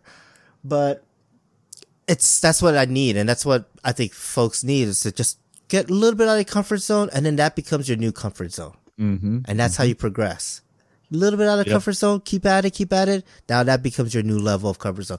I mean, think about Kevin, you when you first started flying helicopters and was kind of proficient in it, it was a lot of tail and stuff, a lot of flips, and maybe some stall turns left and right and stuff like that, and some punch outs. Always the reset. I was always resetting for a long time. But Always not even doing that though. Like, and then you started picking up half pure flip and Yeah. like half pure flips, and now you're doing half pure flips like 3-4 feet off the ground on an oxy. Like just like Yeah. oh, like Don't care. like nail biting, teeth clenching, like excitement. It was great, and now you're like you're more comfortable, and it progresses you so much. So, I don't even know think what we're talking things, about. Things are flowing more for me. Yes, And, they are. and definitely, like I keep saying, with the, if you do something one way uncomfortable, even if it's just one orientation, and it's uncomfortable. Like I notice if I do left rudder Piros and then I'm driving around inverted, I'm now into my uncomfortable orientation of driving around inverted. I noticed that when I started to learn the forward inverted flight. So, but if I did a right rudder half Piro to inverted, I was in the orientation where now I'm okay driving around. It was weird, and so that's what I mean. Like practice, even though it's uncomfortable, practice both ways, because once you start linking stuff together, you're going from maybe something I'm not too happy with to all right, I'm comfortable with this. Yep. It was how it was for me, man. Definitely was what I experienced, but that's more outside the first year of flight. Well, maybe not. If you're one of those guys, pick this up real quick. Yeah. Maybe. Yeah, if you're a kid. You're a kid. Yeah. Kids just soak up this stuff and learn so much If you're quicker. Ethan or Devin. Or half the other kids. I mean, if you look at all the pro pilots today, they're only like not to say they're only pro pilots but it was a big part. Like think about all the really dope pilots out there now. They all started when they were a kid. Oh yeah. Right? Kyle Stacy, Kyle Dahl, Alan Zabo, Danny Zabo, Maxwell for sure. Yeah, I mean, a lot of them very young when they started. They were very young. They started and they've been in it for this many years, like say 15 years, 20 years, whatever. I think that's the thing. They learn all the orientation, all the basic boring stuff as a kid, and now they could just run with it and do whatever they want, make these helicopters do unbelievable things in the air. Yeah. All right. Is there anything else for this, or should we move on? Well, let's move it on. All right, then. News and announcements. News and announcements. All right. So I know we spoke a lot about it last week about Rotor Live. We speculated, and now yes. We have. We know. Now we know. We have I don't know confirmation. what we know, but we know, I guess. Well, this one's in my wheelhouse right here. We have a model number. Yeah, so Yeah, Goblin much we know. Kraken, man. Goblin Kraken. This Yes. full spec sheet is out, and I gotta say, there's a lot of flight videos on it. They flew like crazy in Rotor Live between Duncan and Tarek and who else was flying it out there? Duncan, Tarek. I know there's a couple other folks that had one that were flying out there. But anyways, this new helicopter's out, and it looks pretty cool. The canopy scheme is very Goblin-esque. I do like that the canopy is more like sharper edges than a regular rounded Goblin. Right. So that's pretty cool. I like the new font for the Goblin. They also changed the font that's on the nose of the yeah, heli they did. and the Kraken. Yep. I like those two holes in the top of the canopy. Yeah, they got two holes pretty right above cool. the motor. So just to quickly go over the stuff, I'm just gonna blast off like some of the new features here. So it has a totally new powertrain system that's enclosed in. It's like an enclosed case, I think there's oil in it and stuff like that. It's different than the old Goblin where they used to have one shaft. Basically, your main shaft would have like your main gear and also your tail pulley and still belted. But this one's different now. There's like a intermediate pulley that goes from your motor to your main gear, and then your main gear has another intermediate pulley that goes from your main gear to your tail pulley. So they're separated now. Well, they're gears inside a gearbox. Yeah, that's what I mean. But there's and the pulleys. gears on the main into the main shaft or the main gear. Sorry. They're saying there's new ultralights, 70, 75 aluminum alloy, rotor head, fully adjustable blade grip, customizable damping system. That's it. fully adjustable damping system. That's pretty cool. Yeah. And I'm not sure like what they mean by customizable damping system, because the old system is customizable. You just get different dampeners. So Yeah. so I'm curious to see what what there's it's any like. mechanics involved. Right. Yeah. Let's see. New tail case. 22% lighter than the old tail case. New boom. New canopy design. It's a 3-piece canopy design now. Kind of like a lot of folks were saying, if a Goblin made, had kids with a 766, this is what it would be. Yeah. So there's your front top canopy, which houses your whole transmission system and part of your front battery, your ESC and all that. And then you have like this landing gear portion, which is like the bottom frame of the helicopter. So it's modular. And then you have your tail boom that's supposed to have a newer detachment system for more crash for more crash durability. I assume the part that, because the whole bottom, it's not really the bottom frame, but the bottom landing gear stuff, it's only attached at the back. So I assume it attaches to like a sacrificial piece, maybe, because I'm sure that's going to break every time you crash. Yeah. Yeah. But it could be a $10 part or something that's, easy to replace. I don't know. Yeah. I did want to mention, you said 22% lighter on the tail case. Mm-hmm. That's huge, because anytime you can take a gram off the tail case, you can take 3 or 4 grams off the front. Yeah, to CG it better and to make the helicopter. So, any weight off the tail case is a huge benefit. Yep. One of the other things I want to mention also is that they redesigned the whole servo layout. It's not the 120 laying down servos like we're traditionally used to. It's like your 2 servos in the front, 1 elevator servo in the rear, and it's weird because the 2 front servos are in an angle, so from top to bottom they're angled, and then the back one is horizontal, and it's not even like mounted low. It's kind of mounted high on this mount. It's a little bit different. So until I get my hands on one, building one, and seeing it in person at least. I can't really make a judgment on it, but it's definitely different. I noticed that they did the same thing that Lynx did on their Oxy 5, on their prototype, is that they have a one-way, not one-way, but the anti-rotation bracket is no longer sealed at the top. So if you wanted to unlink your servo arms, not servo arms, but your servo links, and then like under your main gear, you should be able to pull the whole main shaft and everything out. I don't know if that's why they designed it that way or what, but I did notice that was a little bit different too. Besides that, it's pretty crazy orange, black, white canopy color set. It comes with the SAB Thunderbolt blades. The Thunderbolt blades are all white now. I don't know if they did that by design or just specifically for this model. So it's a little bit different. They're saying approximately flying weight is 3820 grams without battery. I don't know if I don't think that's any lighter overall than like your traditional Black Thunder carbon. I'd say. I think it's around the same way, but it'd be interesting to see. I can't wait to get my hands on one. As soon as I hear that they're up for sale or they're pre-ordering, I'm going to put my deposit down or payment, whatever, get mine on order. Oh boy. Yeah. I mean, I got everything except for the helicopter motor and I'll be ready to go. So I got the rest of the electronics just sitting there waiting for it. So they're saying 520 kV motor. 160 amp ESCs. Yeah, all typical. Standard. Yeah, that's all typical. Which it's funny because they're saying ESC 160, and I don't know. Besides Castle, I don't know anyone currently has a 160.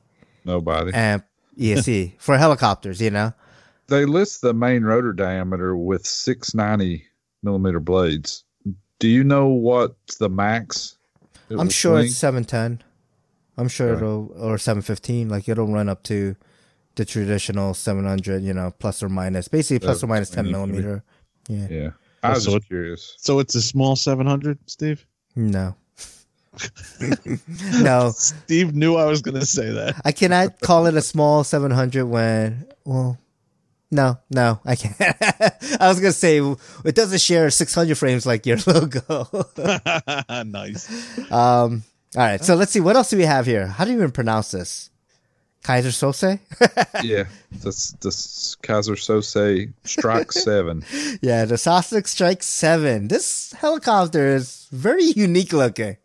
Wow, know? it is. It's very unique looking. I don't know what that carbon fiber piece on the end is. So I think it's just to hold the canopy or something. Looks like it could be boom support, but I don't then know. there's Does the support rods canopy there, wrap? too. Yeah, the canopy kind of wraps.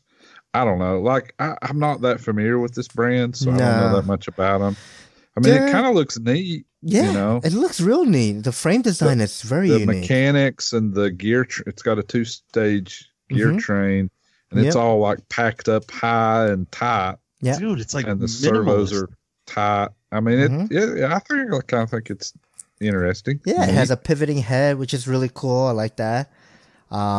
Look at how small the linkages are. Yeah, but look at the linkages are small. The center of everything. gravity The is very low. servos and everything is Oh, very yeah. high on the airframe. Like all the Very, weight's very gonna tight. be It's up, kind up high. Yeah. Even like the Which way is that the boom and your belt goes through. But look at the following arms or following arm, I should say. Did you guys notice Yeah. that?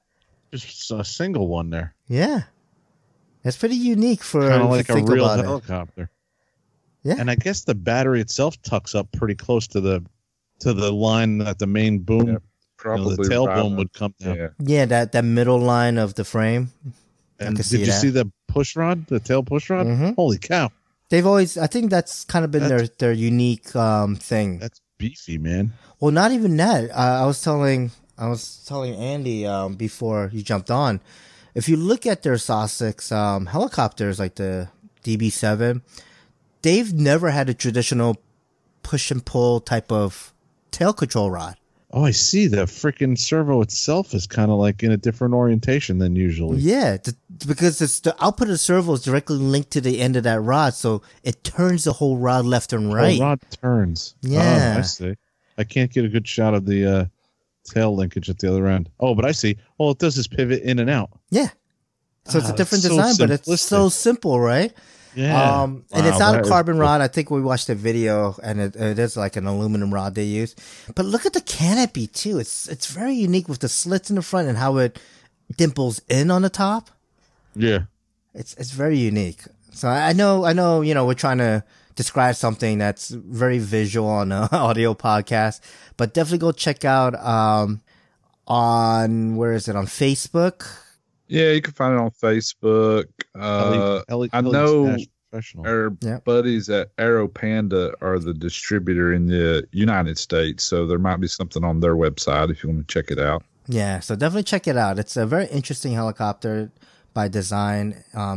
It's just, it's very unique, I would say. Mm-hmm. All right. So we have next. What do we have next? I see Oh, a link the- to Hensley. The Minicopter Diablo Nitro. Yeah. Oh, sorry. I jumped That ahead. we talked about that a little bit, but we got to see a picture. It looks pretty sweet. It looks pretty much the same as Maxwell's prototype. Yeah. It's Well, I like- mean, it probably is. Yeah, it's probably But like the it's, exact it's copy. very clean and simple and minimalistic, I guess you would Mm-hmm. say. Diablos always are. They're very well, like crazy engineering. Like the tolerances of the main gear coming through the frame are insane. It's like millimeters of clearance. What do you That's- think of that fan shroud? Just kind of made in the frame, carbon fiber. Kind of neat. I think it's cool, man. I like where the gas tank is placed. I like that it's right underneath the main gear. So your CG never changes as your fuel get low.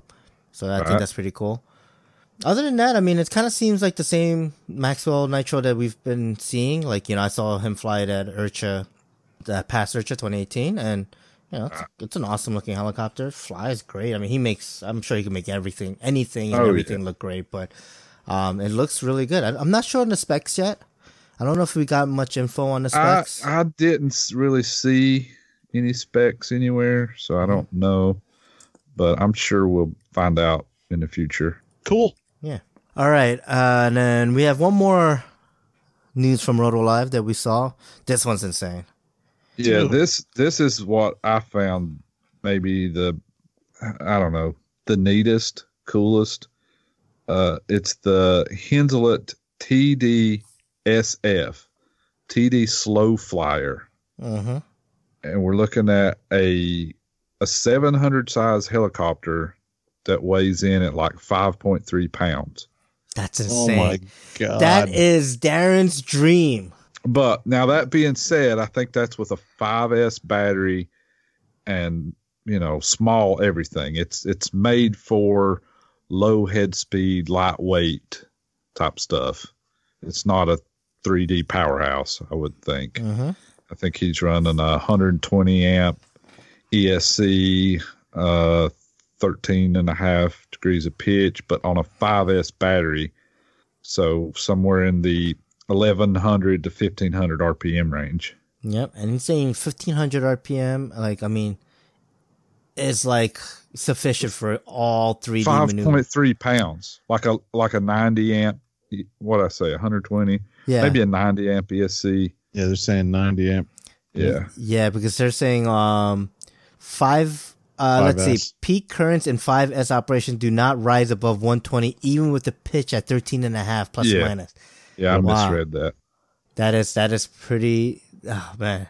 For the folks cool. that like low head speed, long flight times, very light Lightweight characteristics. stuff. Yeah. This is the canopy's wild. It just looks like It's like a 3D printed canopy, doesn't looks it? like a net. yeah, it looks like Yeah. a net, just with trusses. It's just weird. Yeah. It's it's two colors, so you can see your left and right. But it's got all the cool Henseleit engineering. It's got the The linear linear drive servo. system. Yeah, the linear drive servo stuff. And, Yeah. it's a boutique heli. I just think it's cool. Yeah, the tail fin looks like a bent piece of wire. That's awesome. Yeah.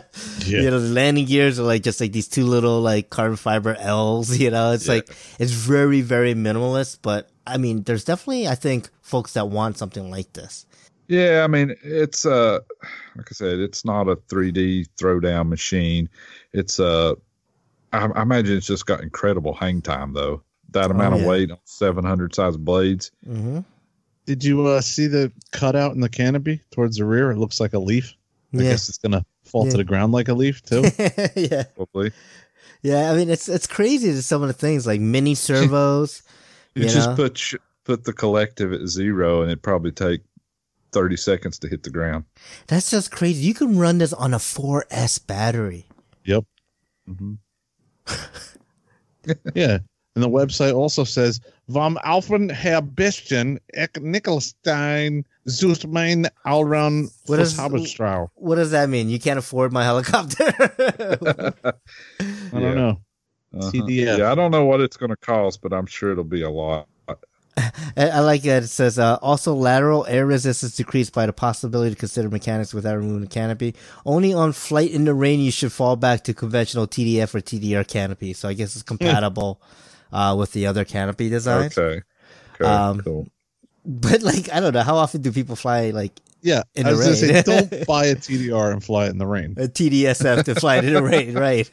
Or just any TDR, right? Any Fly Henseleit. any Henseleit, right. Yeah. Fly in the rain, please. I'm just curious that wow, this thing could fly on 4S and it uses mid-size 500 size servos. Yeah. Wow, that's impressive that he was able to design this and put it to production. That's great. And I love how he's got the grams of everything. Blades 12 grand. V-Stabby Neo 18 grams. Yeah. Got even down to the flight controller. Yeah, he's got special 713 millimeter blades that weigh 125 grams Per blade, yeah. Damn. versus what is normal, like 180 to 220 is your average 700s. So yeah, even lightweight blades. Wow. That's pretty cool. Wow. Yep. Also, no one-way bearing is provided with this machine because training auto rotations anyways are not necessarily advisable due to the low mass. So don't auto rotate Yeah. because it doesn't have any weight to it. For the emergency auto rotation, however, it will work because the small motor you use only has a very small braking torque, I guess, or the magnetic torque of magnetic Right. resistance. It Right. doesn't have much. Okay. So it can kind of, with 700 size blades, you can fight through the magnetic resistance, which is interesting. But wow, Awesome. I can't wait to see one of these. Yeah. I'd like to in see one of these in person. Yeah, Yep. Might see one at IRCHA. yeah, Maybe possibly. if he has them out by then. You know how this stuff is. Sometimes it takes a year to actually get one Mm-hmm. You'll- because the waiting lists and whatnot. But anyway, All right, let's move it on. All right, what's next for you in the hobby? What's next for you, Andy? Birmingham. What's next for you, Kevin? Florida. Is no one going to fly this weekend? Shoot. Yeah, I'm going to fly. Well, you are. You're going to fly. I'm going to fly too. You're going to fly in an airplane. You're going to fly You're commercial. Fly to Florida. Fly to Florida. Okay, so what am I going to do? You ask? Yeah. Are you gonna be down south too? No. First of all, I'm going to record the next episode right now. Right. Yeah. And then what else? I got to clean up some garage. I want to figure out how to hang some planes in the ceiling. And then I'm off. Just like you, Kevin, off on an airplane. Oh, But that's right. I'm going a little bit further than Florida, though. I don't know if it's further, actually. You're going to a land where you're going to be one of the tallest guys there. No. Yeah. Really? Aren't you going to Ireland?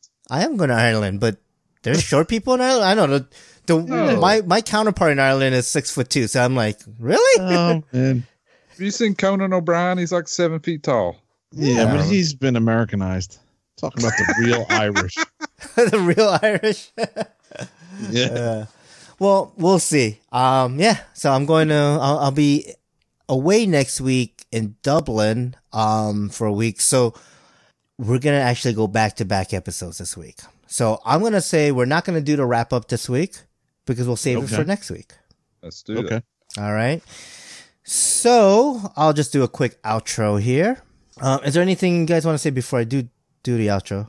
No, I think I'm going to save it for the next episode. Save it for the next episode. All right. All right. So drop us an iTunes review. We'll read the review on the next episode. Email us at free4rc@gmail.com. Like us on Facebook, facebook.com/free4rc podcast. Check out our webpage, free4rcpodcast.show. That show. Say hi to Chris Reiber. Hey, Chris. Flight Test Forums, off the field, audio video production other than Flight Test Podcast, Free4RC Podcast, and next to friends, the FT Community Cast. Mike and Yoda. Yoder. RCHeliHangouts.com forum on the RC Heli Hangouts main section. Podcast Corner, Free4RC Podcast, and next to our friends, the RC Heli Hooligans Podcast. Walt Ned. Who? Full Pitch Podcast. Jimmy Jones. Jimmy Yoder Jones. And Scott and Frank. Who? Scott and Frank. Telerotor Podcast. Who? I know, right? Telerotor is Mike, Michael, and Robert. Yeah, and they just released an episode. We do have a new one from them. They had Nice. Nick Maxwell on talking about rotor blades. It was actually very good. Haven't had a Check it chance out. to listen to it. Hopefully I will before the next episode, but I doubt it. Very technical, but fun to listen to. Nice. And then our fellow podcasters, the RC After Hours Podcast. Yep. Chris, Mike, and Andre. Yep. BKRC Podcast. Bert and Kyle. High Voltage. With Bobby Watts. RC Roundtable. Take it, Andy. Fitz, Terry, and Lee. Yep. Okay. All right. Thanks to our listeners. Free our skies, and we'll see you next time. See ya. Bye-bye. Bye. Well, next time for us is 10 minutes. 30 seconds. Yeah. We'll take a little, maybe.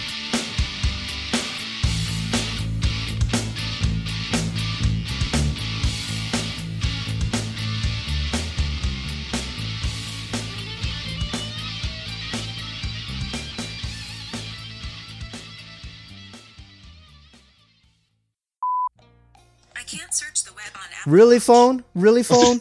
Really? Not even a phone. Sorry. My Apple Watch. Really, Apple Watch? Okay. I think you said Siri. We'll take a Siri. Yeah. We'll take a 10-minute, let's stop the record, save it, and then we'll jump back on. Yeah, definitely save it because I don't know what happened. My thing didn't start up. I am saving it now, Yoders.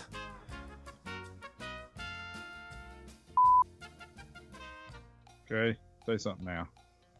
Now? Something? Yes. Say? Excellent. Yoder. I don't think he really cares, so he's just like, man, just go have fun, do whatever you want. Mm-hmm. Don't be a dick, mainly. So how'd you get on the team? I tricked him. Same way I got on the just like you podcast. tricked us. Uh-huh.